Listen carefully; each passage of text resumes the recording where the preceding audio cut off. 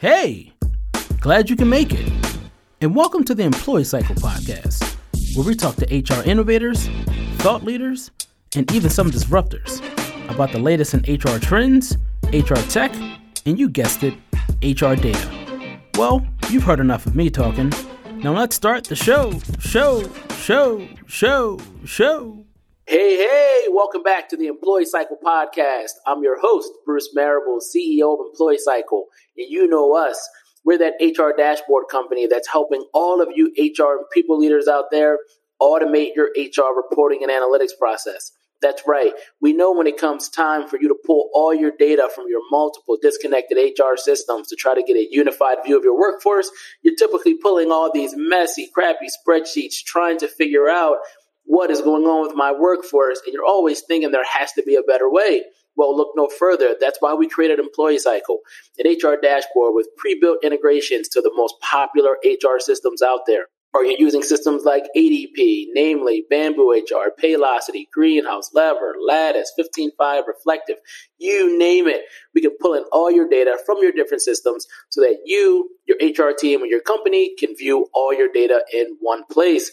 Go to employeecycle.com, check us out. We'd love to give you a demo so we can automate your HR reporting and analytics process. But that's enough about me and our company, because today we have a great guest.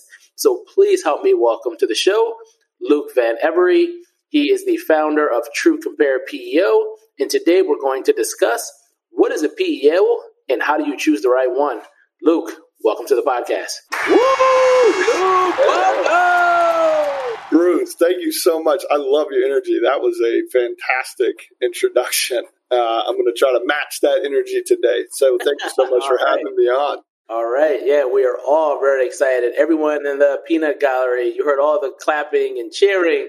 We're all super excited to have you on the show today. Fantastic. Well, I'm excited to be here, my friend. It's been an absolute pleasure getting to know you. And when you offered this up, I jumped right on it. Awesome. So, Luke, we're going to kick this thing off the best way we know how. And that's by asking you, how did you end up in the wonderful world of HR? So we'll go back. I met my wife when I was 16. I'm 34. So we were 18 years into this thing we call life. And we were living in Raleigh, North Carolina at the time. And in 2015, my wife graduated law school. We got married. And she came home and said, hey, I got this great job in New York City. I was like, all right, I've never been there. So we packed up and we moved to New York City. And I had never even been there. I'll never forget pulling into the city, driving the U-Haul. I was looking up. I was honking. The wife was like, what are you doing? I was like, why are you honking? I was like, I don't know. Everybody else is honking. But previously, I was working in direct business-to-business sales for AT&T. And they didn't have what I quite wanted up in New York City. And a client of mine, a couple weeks before I moved, was like, Luke, what are you going to do? And I was like, I don't know. We're going to figure it out. We're going to get the wife's hopes and dreams in order and continue on her path. And he was like, you know what? You should come give this a shot. He is, to this day, one of the number one sales reps for Paychex, the largest payroll provider in the country.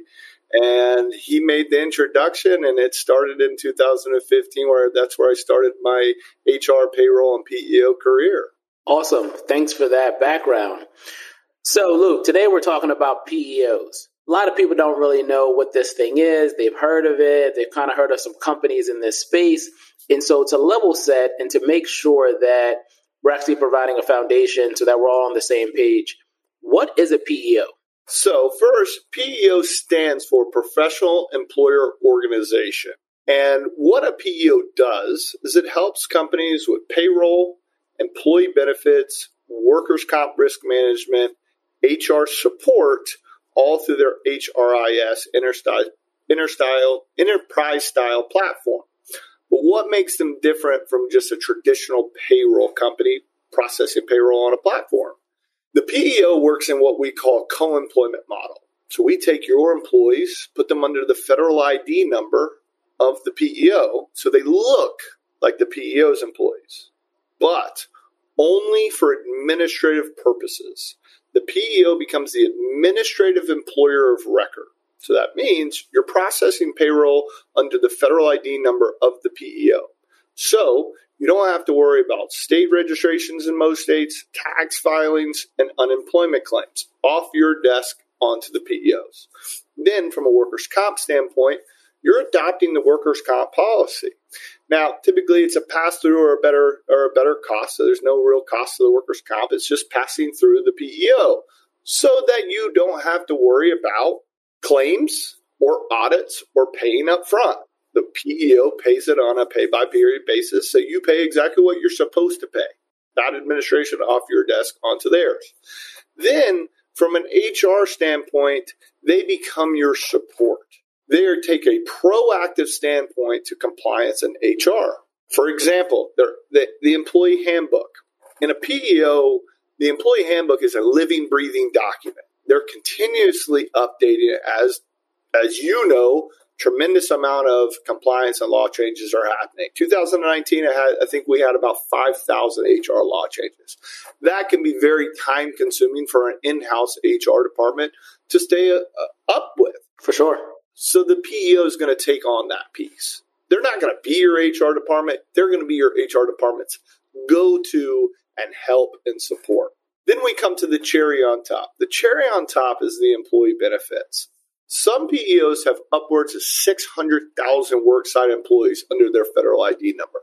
So you can imagine their buying power with the carriers is going to be much larger than yours is until you hit about 100 to 200 employees. So it allows small and medium-sized businesses to tap into the economies of scale of the PEO to get better plans and better rates, and then enhance the employee benefit offering: dental, vision, long-term, short-term disability, accident, death, and dismemberment, all the way down to pet insurance. So these smaller startup companies can compete with the big Googles and Facebook of the world when it comes to a benefit standpoint. Got it.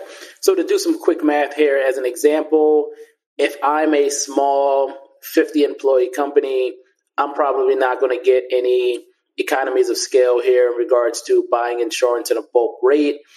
But if I team up with a PEO may have 50 companies with 50 employees. And so what is that? 2,500, I think, employees total. And so if the PEO now has 2,500 employees across 50 different companies, although they're not necessarily their employees, each individual company now has the combined aggregate buying power of all the companies combined. Is that how it works? Correct. There's going to be different rates for different companies depending on the risk. The PEO is still going to underwrite to your risk. Not everybody just goes into the pool and everybody gets the same rate. That's been a misconception of the PEO. And that's why the PEO isn't for everyone. When it works very well, it works very well. I hope that answers that part of that question. It did. And your last point just set me up for the transition in regards to why should you want to be, or let me ask this in a different way. Why wouldn't you want to be on a PEO? So you're a 50-employee company, 75-employee company. You can use a separate payroll platform, a separate HRIS, maybe an HR consultant. And then this PEO comes to you and says, hey, why are you going to do all those things individually where you could come here, use us to do this co-employment thing you were just talking about, and then get the benefits of this cheaper aggregate buying power.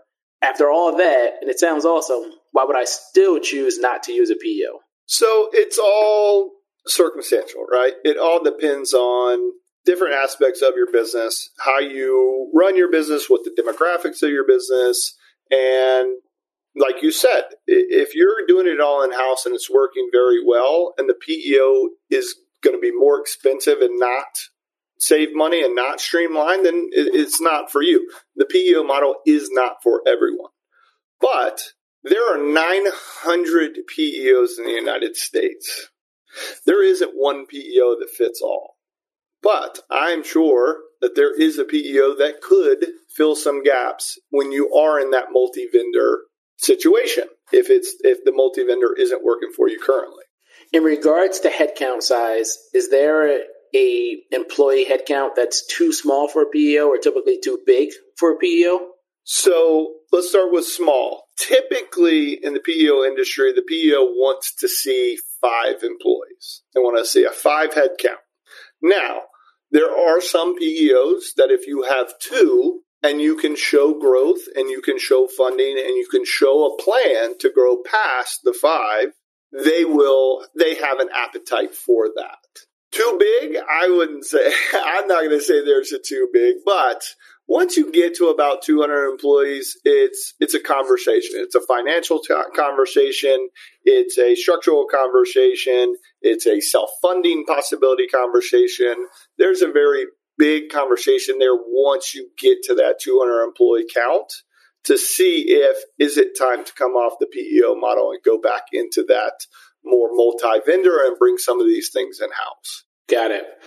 All right. So I want to make this as actionable as possible for our audience.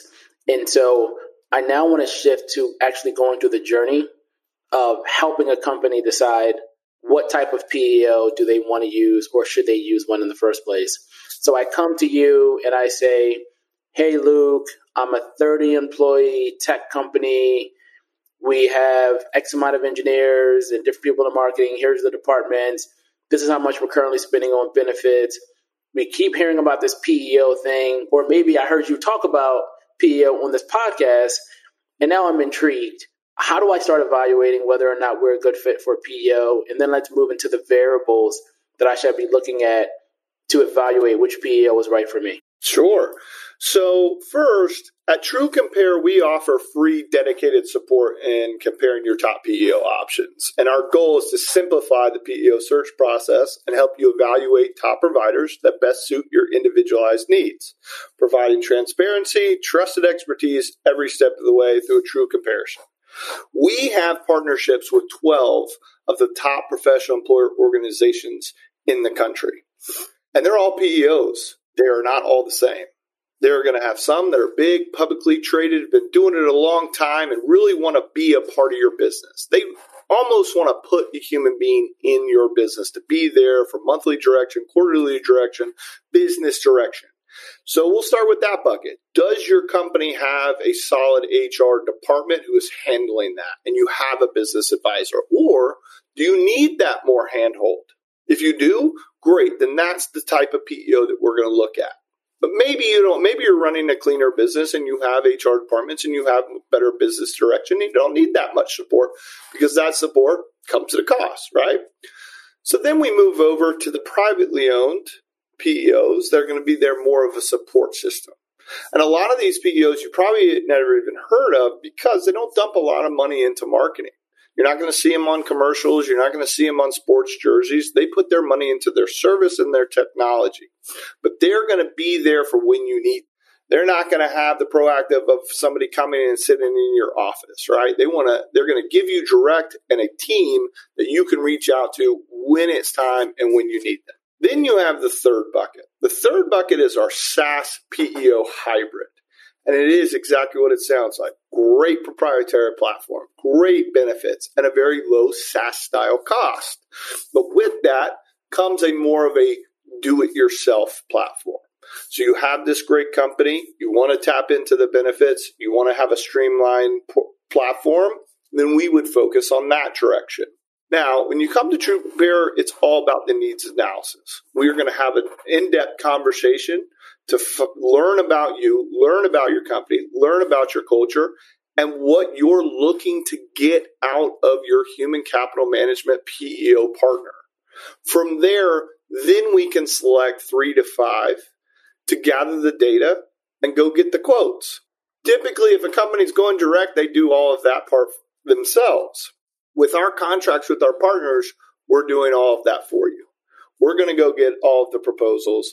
We're going to do some negotiation, and we're going to put it all together side by side, discuss who has the biggest appetite for us, and then schedule the demos and proposals to help you decide which PEO is going to be the best fit for you for the longest period of time. And now when it comes to price, walk me through how most PEOs charge. Is it usually a consulting fee? Is it a per employee per month fee plus something else on top of that? Do you have setup fees? What does that typically look like? And then with that, how much do these prices typically range? So are we talking some companies can be at $3 per employee per month all the way up to $100 per employee per month? Like, are the prices so close that you're really competing on service and reputation, or do the prices swing so much that that's a huge consideration? So let's start with the style of cost. The first one that we'll see is percentage of payroll. So they'll put a percentage on top of your payroll, and that's their fee. So as you grow, they grow. This is great for lower wages companies, right? Because the percentage is going to be smaller. That can be a great way to go. I tend to like to stay in the per employee per month. It gives us a flat cost. It's broken out. We know exactly what we're going to pay. Now, some PEOs have a per employee per month that over time can go up with inflation. Some PEOs have a tiered price. So you start at one, you grow, and guess what? That per employee per month goes down. And then you have the SaaS style PEOs that their cost is on their website. That's going to be their cost, and that's your cost forever, as big or as small as you grow. Now, it really depends on your size. Smaller you are, the PEPM's probably going to be higher because they have overhead and costs and things that they have to meet as well to make sure to properly manage you and as a client. Yeah. The range you're really going to see is going to be between $90 and about $150 per employee per month. That's a pretty big range, right? Typically, we're going to fall somewhere in the middle of that, 115, 125. But it really all depends your size, your growth projection, lot that goes into it. Now, when you come to True Compare, we're always going to get you a great deal. We're going to make sure that we're going to get you a great deal. Are we always going to choose the cheapest PEO? No, because we want to make sure, like you said, that the PEOs are fighting for your business on cost, but fighting for your business to make sure that they're servicing you the way that they say they're going to service you. Got it. And then you mentioned that depending on how the price model is set up, it could be better or worse for different businesses. And so if you're a low-wage business, let's say you're in retail, you're a coffee shop, doing that percentage of payroll might be great.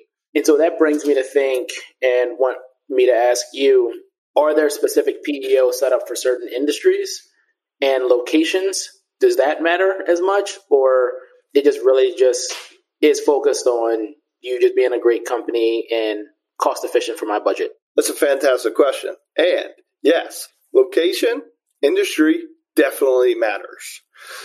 Out of the 900 professional employer organizations in the country, most of them are small regional players focused on one city, state, one region, which doesn't make them bad.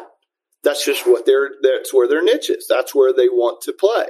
With the national players, the tech industry, the professional service industry, the financial service industry is always a great fit for PEO.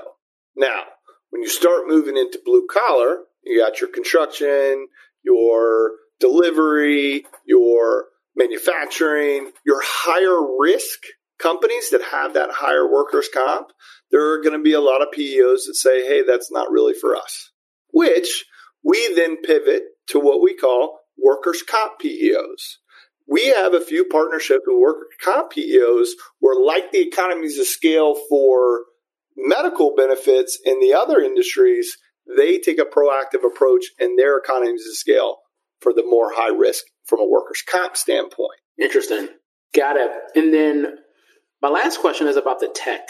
And so when you're using a PEO and you're thinking about them being, call it your payroll system, maybe a little bit more advanced to be your HRIS system, should I expect for these companies to have all the bells and whistles as the other HRIS or payroll systems? Should I expect for them to have performance modules, engagement, LMS modules, all these other things? Or do PEOs typically stay within the limits of payroll, benefits, employee management? So, great question.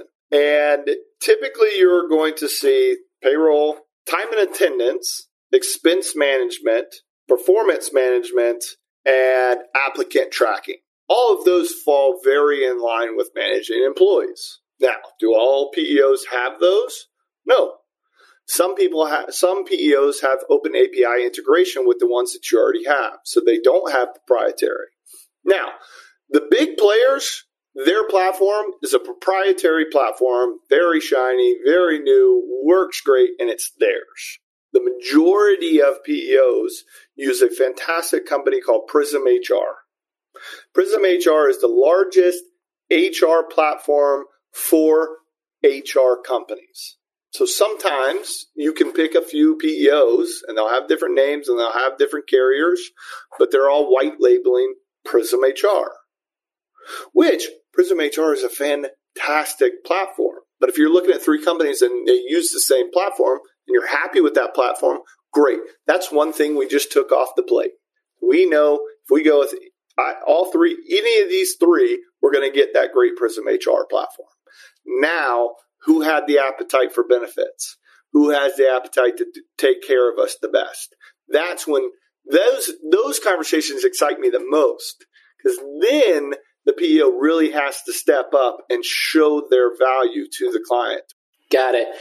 And then, Luke, any last words of wisdom for our HR audience, our People Ops audience listening to this interview, who just want to know if there's one thing that I should remember from everything that you said about choosing a PEO, what should I remember? So right now, I want everyone to listen to this.